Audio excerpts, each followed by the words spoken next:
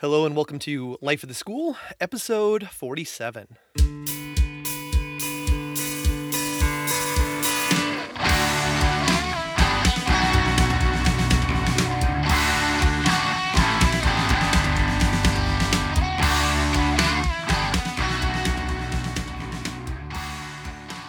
Hello, my name is Aaron Matthew, and I'm a biology teacher at Acton-Boxborough Regional High School in Acton, Massachusetts. Each episode of Life of the School, I like to sit down with a fellow life science teacher and ask them how did they get in the classroom, what are they currently working on, and what are their hopes for the future. In this episode, I sit down with Kelly Cluthy.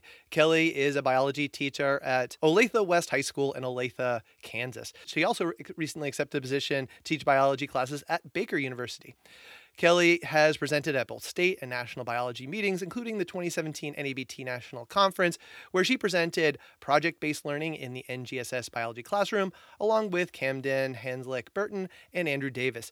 Kelly was the 2016 recipient of the Kansas Outstanding Biology Teacher Award. She has held many roles within the Kansas Association of Biology Teacher, including OBTA Director and Secretary. You can follow her on Twitter at Cluthy Science. Welcome, Kelly. Hi, how are you? I'm doing great. So we're here, and this is going to be my late May episode. This is going to probably come out, and you're going to have like 2-3 days left of class when this comes out. So you'll be primed for summer. You're just now going to get through the last couple days of class and your finals, but when this comes out, you'll be like cleaning classrooms and putting books away and that sort of thing. So it'll be an exciting time for you. Yeah. I'll have a month left, but but I found a way of getting out of most of that. But that's neither here nor there. Yeah, I'm great. I don't know. I don't think I've actually told you this, but this was actually a requested interview. This is one of my requested interview. So I was chatting with David Kanufke, and he's like, "Oh, you got to get Kelly Cluthy on." And I was like, "Yeah, I agree." And I was like, "Do you know her?" And he's like, "Well, just from posts and stuff." And I was like, "Yeah, me too." So I think we both probably messaged you on Twitter to tell you should be on this episode, and it was great that you could line this up. So yeah, I haven't done this before, so I'm really excited. Thanks for having me on. You're welcome. Well, I've had a fair number of I feel like I moved from different parts of the country. Like last year, I went into like this Ohio zone, and I interviewed like a million people from Ohio, and I feel like I've just like been living in Kansas the last couple of months with all the Kansas teachers, or former Kansas teachers. Camden was on there a couple Yeah, episodes back, I saw. So yeah, and I've been chatting with a bunch of your fellow Kansas biology teacher folks in various, between Twitter and Slack communities and various things like that. So sure. yeah, this morning having some spirited discussions about standards-based grades. So we'll get into that in a little bit.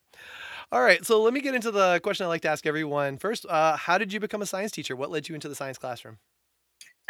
I grew up just always that kid that was outside collecting insects and lizards. I always enjoyed nature and was really curious about what was going on around me. So I think as I got older, biology was a pretty natural route for me to take. Um, One of our close family friends, Judith Kelly, was also my third grade teacher, and she was really inspirational and kind of got me on the idea that I might also like teaching in addition to studying biology. Once I got into later years of high school, I ended up going to the University of Kansas to pursue my biology degree, and I also enrolled in the UCAN Teach program. I met Carol Williamson there at the UCAN Teach program, and I was just inspired by her energy and her passion for the profession. So it was something that once I tried, I knew I had to do. All right, so you go in, you get roped in by the Williamsons, which is a Yep. standard refrain. Little So did you I get, know that'd be happening a lot. yeah, and you get this biology degree, and you get your a certificate as well as a is it do you pursue a master's? I know I've talked to a few Kansas folks, but you get your certificate along with a biology degree, which lets you go right in the classroom. Yeah, it was a BS program. So I got my biology degree along with my certification to teach high school. Hmm. So all 4 year program. It was really awesome. So you go out there, and then what's the biology teacher market like in Kansas? It seems like they grow biology teachers on trees out there. So you go out, and what's it like, to start teaching out in Kansas? Um, it's been a little rough this last 10 years or so being a biology teacher in Kansas between a lot of our budget issues, which have gotten a little bit of nationwide attention, but also back in like 2010 or so, there were a lot of arguments about biology standards going on about whether or not we teach evolution or not. So Kansas recently has not always been the most welcoming environment for biology teachers, but I think um, between all the awesome teachers that have been in place prior to recent drama and the teach program, we really do have just a lot of support. Um, the enrollment, I think, down in the You Can Teach program recently is not super great, and I don't know if Hmm. that's because of last election and everything. I hate to get too political, but it seems to have effect on how teachers are pursued or viewed and how they're treated. Well, I think I mean you're opening the door for this, and so you Yeah, mentioned the Kansas budget, and I spent entirely too much time for somebody who lives in Massachusetts reading about Kansas school budgets in the last couple of weeks. But I know that the budget in the Kansas schools has gone through this really, I mean, drama is the thing that comes yeah, to mind, where in the past year you have a court order that basically tells the legislature you've got to fund the schools. And then there was a very will they, won't they thing that played out over a couple of months. And then they did just pass $500 million budget to come in. And I know that $500 million at the surface sounds like a lot of money, but if you've been, starving of money for a decade, $500 million, I do wonder if that's enough. But I do, not to go down a whole political role, considering that climate, it is amazing how those biology teachers is that really just a reflection of you mentioned the You Can Teach, but is it also a reflection of the KABT network and the support that is going on within your state that allows you guys to focus on the teaching and learning that you guys work on? One of the drawbacks of KBT right now, or the Kansas Association of Biology Teachers, is that we have been very focused up into the northeast region of the state, Hmm. which is also the most densely populated part of the state. So, where Topeka, Lawrence, Kansas City are all located. We don't have a whole lot of connections out in central and western Kansas, where a lot of those rural schools are, and those are the schools that are hurting the most with all these budget cuts. I would say in our region in the Northeast, things have been really awesome, and we do have that great support network between You Can Teach and KBT, and then we have people like Brad Williamson and Stan Roth and Stephen Case and Harry McDonald, who have been great mentors to newer teachers coming into the profession. But that is something that we are trying to focus more on as an organization, is trying to offer the support that we have, luckily in the Northeast, to the rest of the state. Yeah, and it is one of those things that I actually think is you could make a strong parallel with Massachusetts, with New York, with I mean, in Massachusetts we have Boston, and we have Inside 128 where is the big population center, and I grew up on the western part of the state, and I grew up right next to a university, but there are lots of pockets of the state where you are not next to a university, you're not next to a city, you're not next to a lot of industry, so if you want to be a professional teacher and have a spouse who makes a living, it is a challenge to do that. So I don't think it's necessarily unique um, to states, but I just think of like the size of the states, the size of Kansas is. I don't know how many Massachusetts you could fit in Kansas, but I'm sure it's many.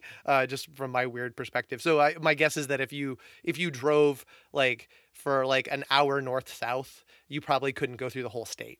Right. Yeah, like, and if you drive 3 hours from one end to the very end, you don't like go out of the state. So you're probably a little bit bigger than that. Yeah. It's just a discrepancy between where we are in like my district is pretty wealthy in comparison to a lot of the other districts out in the central western part of the state. And some of the schools out in western Kansas are on 4 day school weeks because they just can't afford that fifth day with transportation and all the different costs that come with keeping buildings open. Mhm. I mean, it's crazy seeing what some of those districts are dealing with out there. Yeah, and I brought this up originally when I was thinking is I was wondering about when I saw recently West Virginia and the teachers going on the strike, and Arizona and going on there. And I was wondering, when I started going down that rabbit hole of Kansas, I was wondering, Yeah. was it on the radar of Kansas? Is this something that could have potentially happened, or with this, $500 million budget deal going on, was it too precarious for people to bring up in a state like Kansas? I would not have been surprised if there was a walkout in Kansas. Well, I guess we'll see with this budget that was recently passed what this does for the schools. I mean, obviously, I don't think that money's going to go far based on the hole that the schools are in right now. Hmm. It'll be interesting to see how this plays out next year or so. Yeah. All right. Well, let's get out of the political bucket that we've waded into here, and let's go back A to little you depressing. as no, and also let's get back to you as a teacher because I think that's it's more important. So when you started teaching, you started at was oh, I didn't even ask about how to pronounce this one. So, and there's no way I'm going to get this right. Wyandotte, was it Oh, yeah, Wyandotte? Wow, I got it right. Wyandotte High School. So you was that your first teaching job? it was. So once I graduated from the You Can Teach program, Wyandotte was my first teaching job where I taught, let's see, freshman biology, environmental science, and physics my first year. That was a little Hmm. bit of a surprise for me. I was teaching physics until about 2 days before the kids came. It's a large urban school in Kansas City, Kansas, and now I am at my second school, which is Olathe West, which is a large suburban school right Hmm. outside Kansas City. So I've gone from a suburban environment to a more, or an urban environment to a more suburban environment. It's been interesting. Yeah, and when you were there, I mean, this is where you got your OBTA award. I also know that you explored a little bit with standards based grading, as I sort of mentioned earlier. And so, actually, I wrote this question before we started having a little discussion on the Slack this morning. So I actually wanted to know about your experiences with standards based grades because I know you started and explored it in one place, and then you switched schools, and I know that that often means different rules and different Mhm. norms and that sort of thing. So I'm a little curious about first your experiences with standard based grades, and also what's sort of the state of your current grading system where Sure. you are. All right. Well, at Wyandotte, there was a big district-wide push to adopt Marzano's proficiency scales. I don't know how many people are Hmm. familiar with them, but basically, it is a 0 to 4 scale with the three being at standard. Um, at Wyandotte, I did have a lot of freedom to try things, and I had a lot of support from my admins and parents. As long as I met those district goals within Marzano's framework that we are working within, I actually got the most pushback on the system from colleagues in the building. I think at the time I was the only person in my school doing standards based grading. So there were a lot of questions from coaches and eligibility. And Mm. yeah, so once I moved over to my current school, I was able to change my system up a little bit more. I'm at a place where it's quite a bit different than where I started because I'm no longer trying to work under Marzano's umbrella. Um, Hmm. so I've incorporated quite a few ideas from Paul Strode and Stephen Young, who is another biology teacher within my district, and also some English and social studies teachers at my current school. Luckily, I'm not the only person trying to do standards based grading now. I've got a lot of support within my building. So, right now, instead of doing a 0 to 4 scale, I'm doing a 0 to 3, where 3 would be work that needs minimal revisions. A 2 in my scale would be a partial revisions needed on work, and a 1 would be that there are serious revisions needed. So the idea behind my system is that students can always improve and always revise what they've done. So Mm.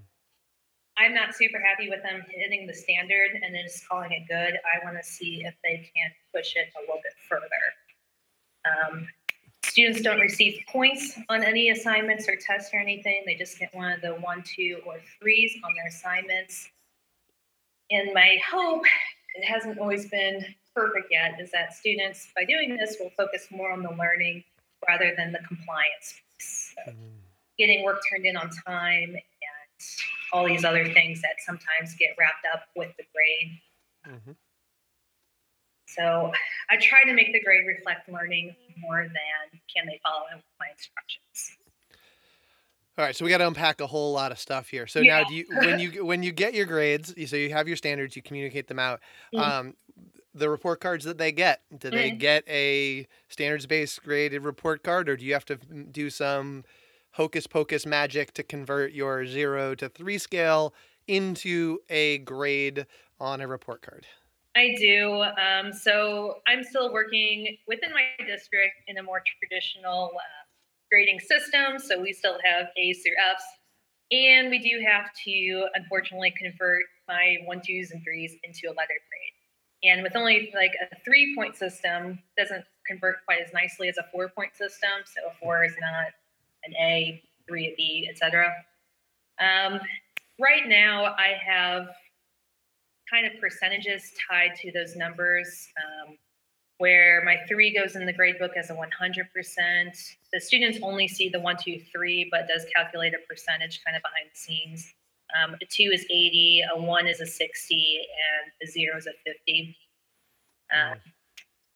However, that does not necessarily mean that the student is going to get that percentage on their report cards. I've been trying to get students to reflect more on their progress towards learning and meeting those standards I give them. So if the student, for example, I had a student last semester who was absolutely brilliant. She did well on all my tests and projects and all these major things that we've done throughout the year. But she really sucked at just turning in like daily assignments and keeping up with some of the smaller things. She obviously knew what she was doing, but if you were to look at her grades, you would see a ton of missing work there. So rather than ding her on the report card, when she obviously knows the material, students can use reflections, and I actually use the CER model with these reflections. So the students can write me a grade claim letter where they claim the letter grade they think deserves to go on their report card. They have to back up that claim with evidence from throughout the quarter, and then kind of explain what they've done really well and what they still need to improve on. So you do have to do the magic hocus pocus, and I know that from other side conversations that we've been involved in that so you now have this 0 that could Mm-hmm. be a 50, Mm-hmm. but is a 0 ever a 0? So if a student doesn't hand in work, Mm-hmm. I know that in you've had some conversations about sort of some pushback on whether or not you almost have like two zeros in your system. You have your 0 in your standards based scale, and then you have your 0 in your percentage world as well. And you've had a little bit of pushback in that 0 in your percentage world uh, Right. component. And this is from where I've changed my mind, I think, over the school year. At the start of the year, I was very, well, okay, if you didn't do the work, then obviously that's a 0. Like, I don't care what planet you're on, like, 0 is a 0. But as I've talked to a lot of my new colleagues, they've really changed my mind on this, where now my 0 goes in the grade book as a 50%. 50% is still not showing mastery of anything. It's still an F, but it doesn't dig students into the hole that a 0 would. Hmm. So weighting between a 0 being a 0% up to a 59% just takes up way too big of a spectrum on a 100-point scale. So Yeah. condense that down a little bit. And so even though that percentage isn't necessarily what goes on the grade card for students, still when students look at that and parents look at that, I don't want them being discouraged by a low percentage. Yeah, and I've been listening to a lot of these conversations about standards based grades, and you used the word compliance a little earlier when you were talking, and I've always really respected the idea that one of the major flaws we have with sort of traditional grades is that we do have a big compliance component to it. So students who are very good at school, they amass a very large number of points, and it doesn't necessarily reflect their learning. Right. But I guess my thinking that I've been struggling with personally about learning is that as I have changed my thinking about science, I used to be very much a stickler. Like, they come to my classroom, it's a science classroom, they learn about science. But in reality, like, they're also learning about how to be a human being. And I Right. almost like want their like I don't know what to call these, and I've called them like 9 different things probably today in different conversations. I want like a human being standards. Like I want something that talks about like, how you are as a learner, Mhm. how you are growing as a person, how you're developing, interest, and how you're respecting others and how you're respecting yourself. And I want there to be some way of providing feedback ultimately to Mhm. students. I don't necessarily like I don't know if grades are the right words, but I want to provide feedback to students that are like, you know what? You really struggled on this test. You really struggled on these standards, but you want to know what? You're a top-notch individual. Like Right. you do all of the right things. Your peers really respect you. People want to work with you. Like that should have some weight. And similarly, like, yeah, you crushed this test, but you're a jerk. Like nobody wants to work with you. Um, Right. I have this spectrum, and our current system is, or at least my current system, is very much weighted towards the person who it doesn't matter if you do all the right things. It's about how you ultimately score on the assessments Right. and whether those are tests or labs or that sort of thing. And and there seems to be I always wonder about what are the unintentional things that we reinforce with our grading system. Mhm. We've created this game of school. Even you have to do it. Even your standards based system, you got to do the conversion over. So I'm sure that students are very good at school, probably do pretty good in your system. Yeah, for sure. And I wonder about this other thing, and Mhm. I'm sure there's somebody who's much smarter than me who's thought about this in a much better way, but this is sort of where my headspace is, and I'm not 100% sold on standards based grades, partly because I kind of feel like it doesn't fix that part of it. And Right. maybe if I did have a set of standards that were about like the human being standards, um, then maybe I would be like, "Yep, now I've got it. I got my content, I got my practices, I got my like being a human being. I now have the ability to give feedback to my kids in all different avenues." I might feel a little bit different. Sure. Um, 'Cause that's what we want for our students. We don't just want them to be good scientists. We want them to be good people. yeah, And if you feel like interviewing another Kansan, Jessica Rhodes is yeah, another person to talk to. She's been talking about having one of these soft skill rubrics for her students for a couple of years now. It's something that she's very passionate about. And I, I definitely agree. I wish there was some way to assess that along with the content knowledge. And I'm not entirely sure how you do that. It is such a hard line to walk. Um, yeah. my new school is a PBL school. So Hmm. part of our expectations at West is that students are collaborating with each other almost on a daily basis. And some of those softer skills are kind of inadvertently added into their grades at the end of the day because a lot of times students are getting group grades for things. And that does require working well with other people and communication and being able to delegate tasks to each other. I mean, you can't really do your job unless you are able to do some of those softer skills with people too. Yeah, and I definitely have those built into Mhm. existing rubrics that I have. Like I definitely have a system where I've been slowly adding on almost all of my projects a self and peer evaluation. Like I've Mhm. been adding that in, and I've been asking questions in there. I don't know that I'm necessarily asking the right questions, but I've been drifting in that direction. But I do feel like that there are larger pieces in this, communication that, and I guess for me, this is my dilemma. I'm in a very tracked school. I Mhm. have my kids come in, in a lot of cases, the kids who are coming in and taking honors bio, they're taking an honors math, they're taking an honors English. There's very much a tracking there. And there's a lot of kids who come in at the beginning of their school, and there's some people who be like, "Oh, tracking's the worst. It's terrible." And I'm like, "Great, tracking's the worst. It's the world I live in. So like, I can't throw it out Right. tomorrow. I can work to disrupt the system as best I can, but changing a school of 2000 that's had this culture for a long time, that's not going anywhere tomorrow. Right. It's So hard. so what happens when I have a kid who comes in as a freshman and they're not ready for honors bio? So they go in, they take our earth science class, maybe they take, a lower level bio as a sophomore, and they find that, wow, I think bio is super fascinating. And then they take chemistry and they're like, God, you know what? I'd really like to stretch and take AP bio because I really think maybe down the line I'd want to, pursue biology. And they think of themselves that way. Mhm. And so they walk in. but they don't have the sets of skills that I think most of their peers would have from having taken honors biology, honors chemistry, honors geometry, honors algebra 2, they're in honors pre-calc, maybe they're taking stats. Like they're going to come in and they have all of these academic background, but they also have sort of the expectations that are built into most of the honors classes. Mm-hmm. And so it's a double whammy. It's a yes, you're starting at, you're starting 3 feet behind in the race to your peers who have had a little bit more of depth of Sure. questions and application and that sort of thing. But you also may not have necessarily had all of those skills. They may have those skills, Right. but I also don't feel like I have any way of communicating to students how they need to grow to say, look, you stepped up. Let's not panic. Okay. These are things, but these are the things that I'm expecting here. And here are some concrete ways that everyone needs to communicate. I feel like for students who have some of those outside skills, they'll be comforted of, well, I might be behind here, but I'm ahead here.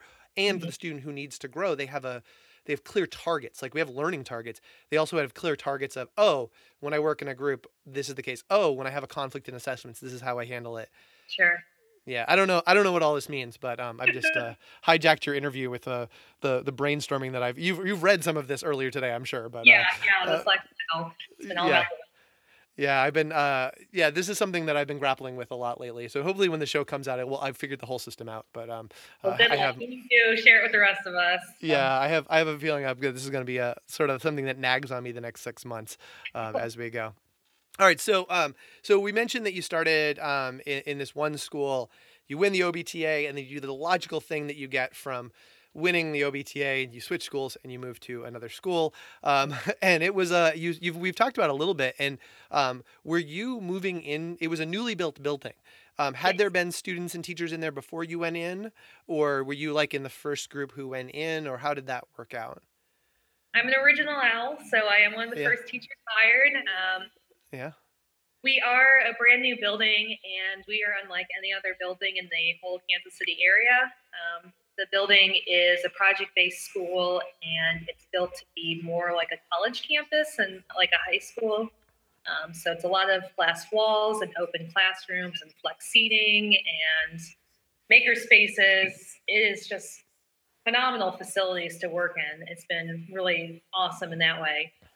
Uh, yeah. And so as you go into a school like that, and you're like one of those first people in, you don't have any norms. There are no traditions. There like so. What has it been like to like be in a building that's like creating norms, creating traditions? I mean, I imagine it's not just like all like puppy dogs and rainbows. I'm sure there's like growing pains, but like what has it been like to be establishing the culture of a new school? this is hands down been my hardest year teaching so far. This has been harder than my first year. When we first opened the building, I think we were living in what we were like hoping to happen with our students 5 or 10 years down the road, rather than where our students actually were when they were coming to us in August. So we don't have any seniors right now in our building. Our freshman class is our largest class, and the juniors and sophomores we have are transfers from other buildings in our district, and they were able to transfer if they wanted to, basically. So, uh, what this means is that we don't have any of the upperclassmen leadership. A lot of our juniors that we have are transferring to us because they were struggling at their home schools. Hmm. So this was kind of like a fresh start for a lot of students in our building. And we've got probably twice the freshmen as any other class right now. So we've got 14, 15-year-olds running the place. Mm. We were way too lax as a staff at the beginning of the year, too. I don't think we took into account necessarily what our student population looked like. And we let them get away with basically way too much. So throughout the year, we've been kind of cracking down and trying to figure out what our expectations are for these students, and what they are allowed to do during certain parts of the day. So, like, for example, we have an hour-long lunch period. Students have open school campus. Basically, they're supposed to use that hour-long time to eat, but also to use as a study hall or office hours to go see their teachers. But this has basically been an hour-long playtime for a lot of students until we Mhm. put some of the expectations and rules in place for them to follow. It was also a challenge as a PBL school, uh, getting these students where they need to be with PBL. A lot of them have not experienced any of these big projects or uh, being expected to work in teams and community members. But it's something that they've grown quite a bit on throughout the year. It's been really cool seeing that change. Mhm. Students are a lot more confident. They seem to have way better presentation skills and researching skills, and they seem a lot more open to taking risks and failing. So that's been probably the coolest thing about opening the building, just seeing these changes that the students have made throughout the year and looking back at where they were in August versus where they are now in May. Yeah, so when you go forward, so you're going to have this like large freshman class that are ultimately going to be like, they'll be the sort of first true 4 Yes. year students who go through. Are are they putting their mark on sort of what they want this school to be, aside from, hey, great hour-long lunches, but are the leaders and, positive leaders and the voice of identity of the school coming out of that group since they're the dominant group in the school? Mhm. I think a lot of them are definitely stepping up. We do have teams of students that are meeting with administration and kind of adding their student voice to the direction the building is going in. It's been a lot of fun seeing them participate in things like that. They've had some really awesome ideas about how to get more people involved and out to different activities and build some of that school spirit. For example, we just had this gigantic car show up at the building on Saturday this past weekend. So we probably had like 300 cars up there as a fundraiser. I don't Mhm. know. It's just a lot of these things have been student driven, and it's been really cool watching them do that throughout the year. That's very neat. I'm curious about how it's going to impact in terms of staff because you're Mhm. also going to have to add a lot more people, I Yeah. would imagine, over the next few years. So you'll be adding in, basically the teachers to teach the upperclassmen as well as you Uh-huh. guys come in.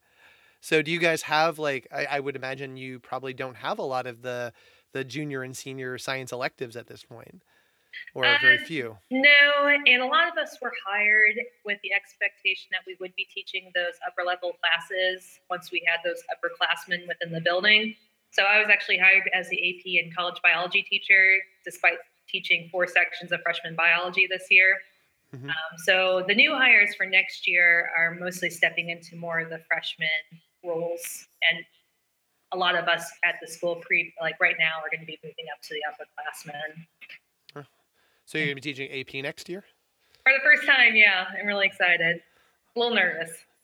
Yeah, you got nobody to lean on. Don't worry. I was realizing that you hang with quite a few AP teachers. Yeah. I'm sure you can get access to a few resources. I know some of the labs you definitely are going to run. I can see the leaf disc lab is going to take Mhm. up a substantial portion of your year. Uh, Yep.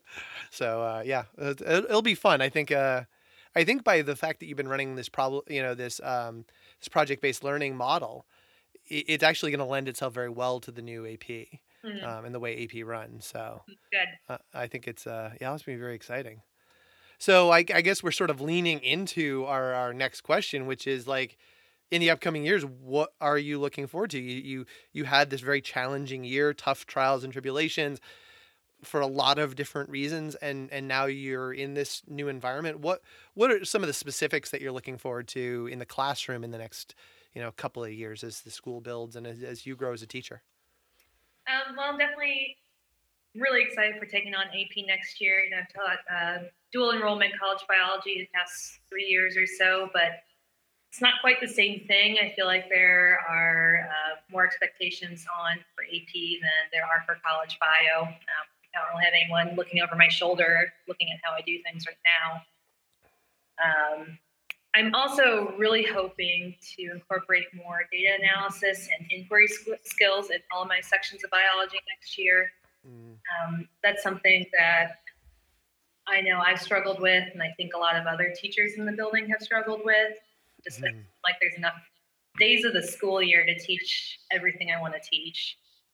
So right now, and we are doing big focus on PBL.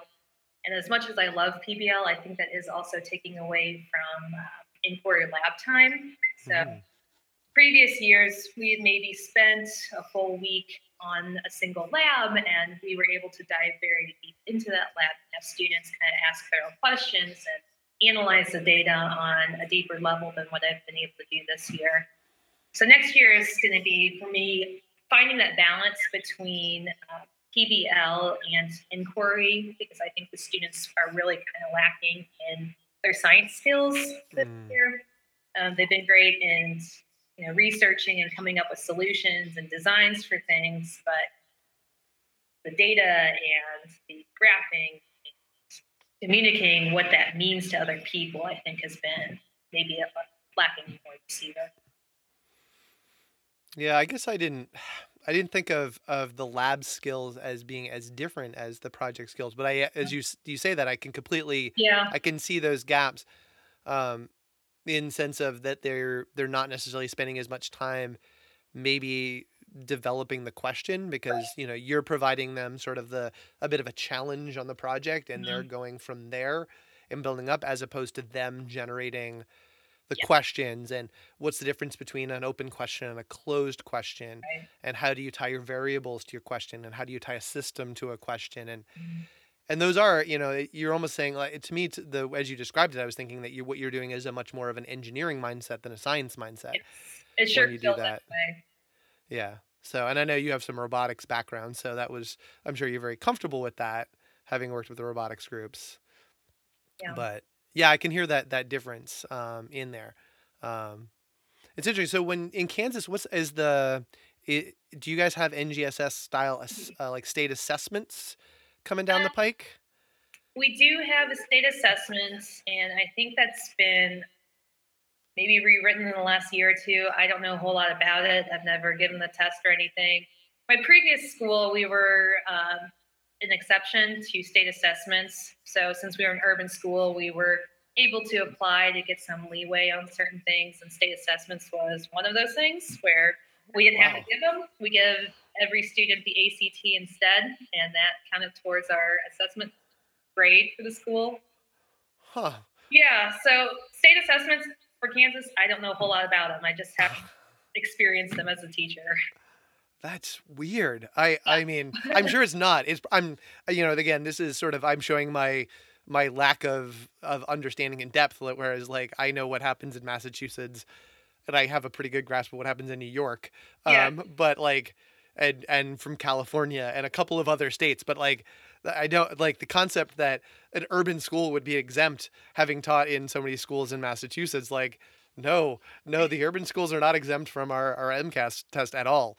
yeah, Um, like the idea, like, yeah, we're just gonna give everyone the SAT, and you don't have to, like, no, that's, um, yeah, I can't imagine. I can't imagine that going over in our state. Um, so I guess that'll be weird. I'm gonna have to look into that to see what the test is, because we're in the process of, we actually just got some information that was handed down. Not It was not like earth shattering anything, but we're in the middle of transitioning from a very content based exam to one that is, we'll call it NGSS adjacent. It's kind of like NGSS in some ways. okay, It's much more like an NGSS assessment than a content based assessment. Um, I the language choices seem curious to me, sure. but regardless, it is going in that direction, and we got a little bit of clarity from the state, because we're going from this very content thing to something that's going to have all these, processes and practices built into the test, which is not something our kids have ever been assessed on.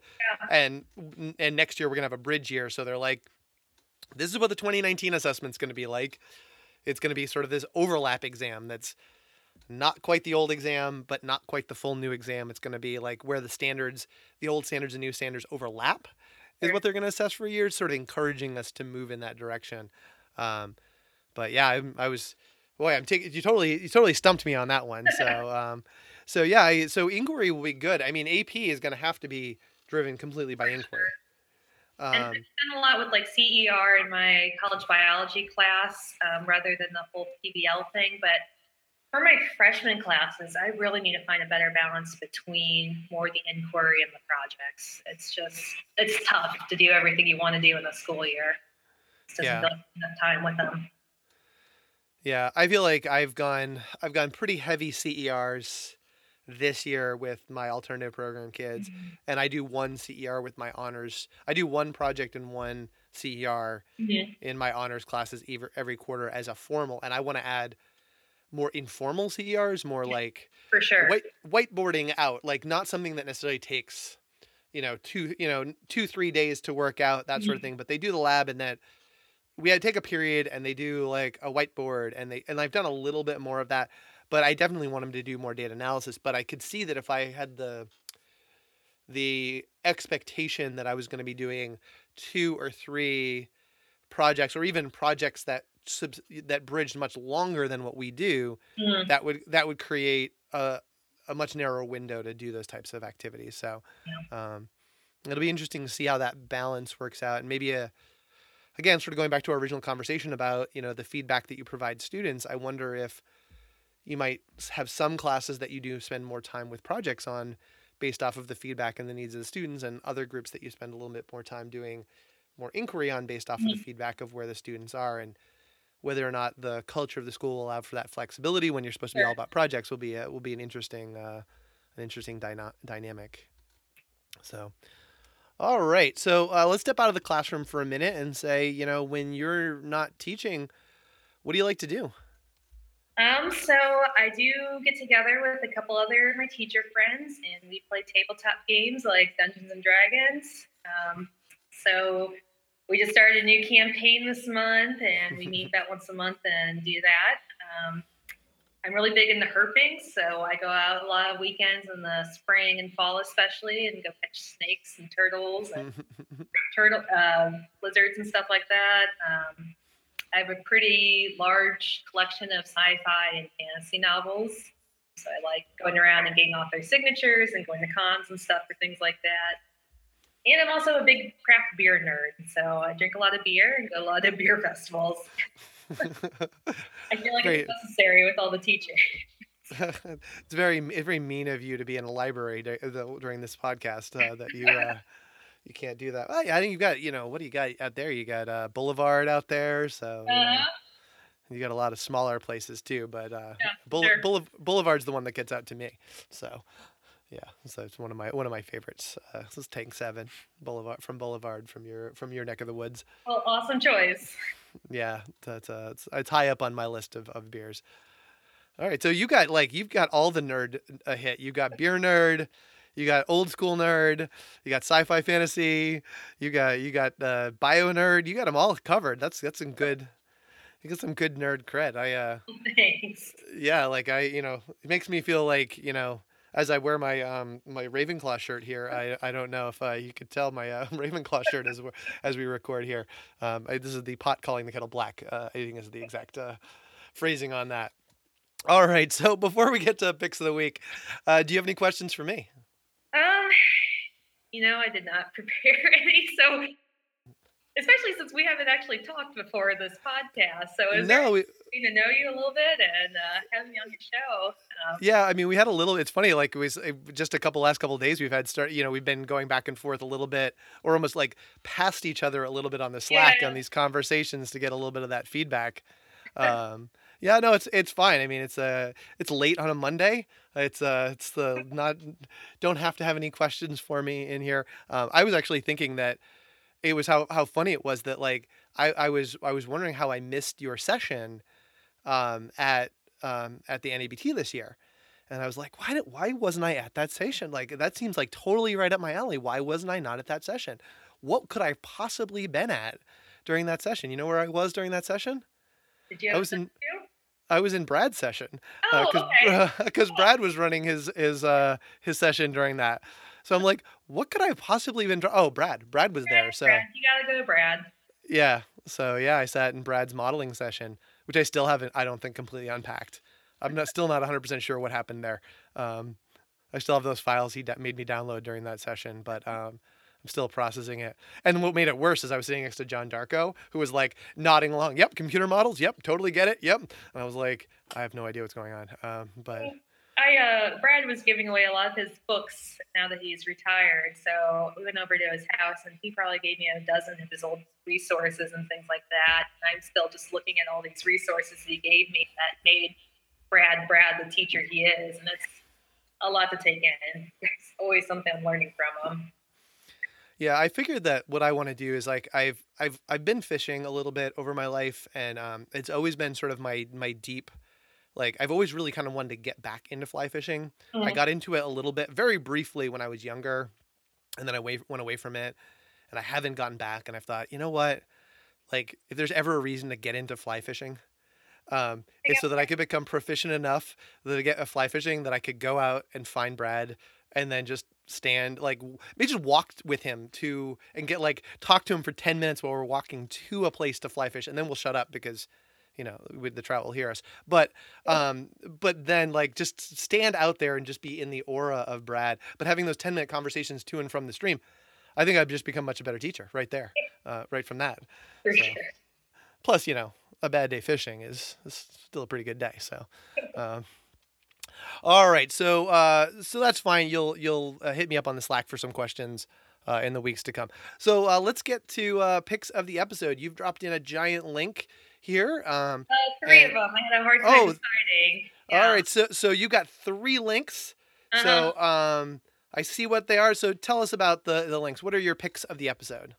So they are not necessarily related to teaching biology, but just more general teaching like Mm-hmm. stories I thought were interesting over the last year or two or so. I've been reading a whole lot about screen time and what it's doing to teenage brains and how it's we've seen this rise over the past 10 years or so in ADHD and depression and anxiety, and how that correlates with the rise of smartphones and always being tied to social media. So, this is something I've just thought a lot about as someone who does suffer from depression and anxiety. And the whole reason I incorporated this whole standards based grading system is to hopefully alleviate some of those things for my students as well and to take some of the pressure off of them with due dates and things like that. Just trying to focus on the learning, not so much collecting points. Um, I also lost a student early on this year to suicide, and it was something that really shook me as a teacher. It was the first time I'd gone through that. It just seems like it's been this huge epidemic recently. We've had, I don't know how many, probably a dozen or so suicides within my district just this year alone. Hmm. So it's something I've been interested in, just the whole tie between technology usage and teenage mental health and what we can do about it as teachers. So, just something that I'm trying to be more aware of when I use technology in the classroom. We are a one to one school. And if we use technology, I try to make sure that is something that is giving the students something that they couldn't get through other means. Because I feel like computers are being used every single one of their classes all day, every day. So that's 7 hours at school, plus whatever the students are getting at home. And they're probably on their computers 10, 12 hours a day or their phones. So I just thought it was interesting reading. It's something I try to think a lot about. You know. Yeah. So you got the first article is about screens in schools. It's Mhm. from Time, the Screens Schools Hoax Mhm. article. I've seen that. When I look at that article, it makes me think. I give my students choice on homework, Mhm. um, and so basically I tie the learning objectives to it, and I always give them a video and a textbook set, Sure. like so they could choose. And I survey the kids about like what they're doing. And I usually early in the year I check in and some of the reasons and you know why they choose this one versus that one. And I sort of force choice a little bit. I tell them they have to try different ways of doing the homework. Mhm. And one of the advantages that kids oftentimes put down for why they pick the textbook is, it's not time on screens. They Yep. actually will say that as a reason not to be on there. And it always makes me pause when they say that because it's something that it's clearly on the students' radar, at least some Mhm. students' radar when they think about that. And then your second article and third article, both New York Times. And the first one, is why are more teenagers than ever suffering from severe anxiety, and the second one is about teenage depression. Mhm. That's in there, and something that I've alluded to on some past podcasts. But we went through not this past year, but the year before within our district. We had and we're not the same size district. I don't think we're a smaller district, and we had a large number of suicides within Mhm. district, um, from students who were recent graduates to students within the school, and several who were tied to the high school within Mhm. a given year. And I totally understand what you're saying, like that pause of a little bit of helplessness, like this is something that's bigger than any one person. Like this is bigger than you. Like this is bigger than you as a teacher. It Mhm. has, this does not reflect on any given individual within the school. Sure. But you are a member of a community that hits there. But it also does, I think for me, it is sort of focused a little bit some of those, like, what are we doing questions, like, like how are we treating the kids, how are we helping the kids grow to being good functional adults? Mhm. Because clearly there's students who are not getting there, and again, there are students who are not getting there not because of any one thing we're doing, but it sort of sharpens that focus on what are the things that we can do that will help them become better, like, or how are we actively working to make them better citizens and better people and Yep. healthy happy people. So yeah, it's maybe not the most springtime thing, but it's, I think, a very good time to reflect as we get into, this is prime reflection time Yes. on how did the year end, what was, what do we want to make better. As I look at all of those things, I should say I want to make sure that, for myself personally, and for you as well, also remember all the things that went well, because For sure. there were a million things that went well this year. It's just so much. That's not my personality. My personality is never to go like, oh, look at all my successes. I'm not. That's not who I am. It's But always, what can I do better next year? yeah, but I probably need to spend a little bit more time from that mental health standpoint of, no, I did good things this year. And maybe I need to build in a week. We're recording this during Teacher Appreciation Week. Maybe that's at least the focus for this week. Is that these are things I did well this year, and then next week I can beat myself up about all the things that need to get better. So, all right. Well, my pick of the episode is, related, believe it or not. It's from the Every Little Thing podcast. You familiar with Every Little Thing, or maybe Flora Lichtman? I'm Flora, not. No. Flora Lichtman used to be the she used to be like the person who create videos for Science Friday. And she now hosts a podcast called Every Little Thing. It's usually about a 20-minute podcast, and they put out like one or two a month. And this one's actually from back in December, and it's called Your Bedtime is Killing You. And it's from, so Flora sat down and it was fascinating. So what she did is she sat down and she interviewed the guy who wrote the book Why We Sleep. And he was kind of everywhere at that time, but rather than doing an episode which was Flora sitting down and interviewing this guy and talking to him and just having him talk about his book, she sat down and talked with, like, the person she works with on the podcast and sort of interrogated him about his sleeping habits, and then dropped in little audio clips from the author about, like, all of the reasons why not having enough sleep is really bad for you. And like it kind of like she called it an intervention, like, like how she was having like an intervention about his sleep habits, on the show. So I thought it was, and I've heard many interviews of the Why We Sleep guy, and there's a lot of correlations in that video, in that book, that's in there. There's a lot of correlations between, inadequate sleep, poor sleep, and a lot of bad health outcomes. I think everyone sort of is aware of that book. If you're a podcast junkie, you certainly have heard about him, heard him interviewed a million times.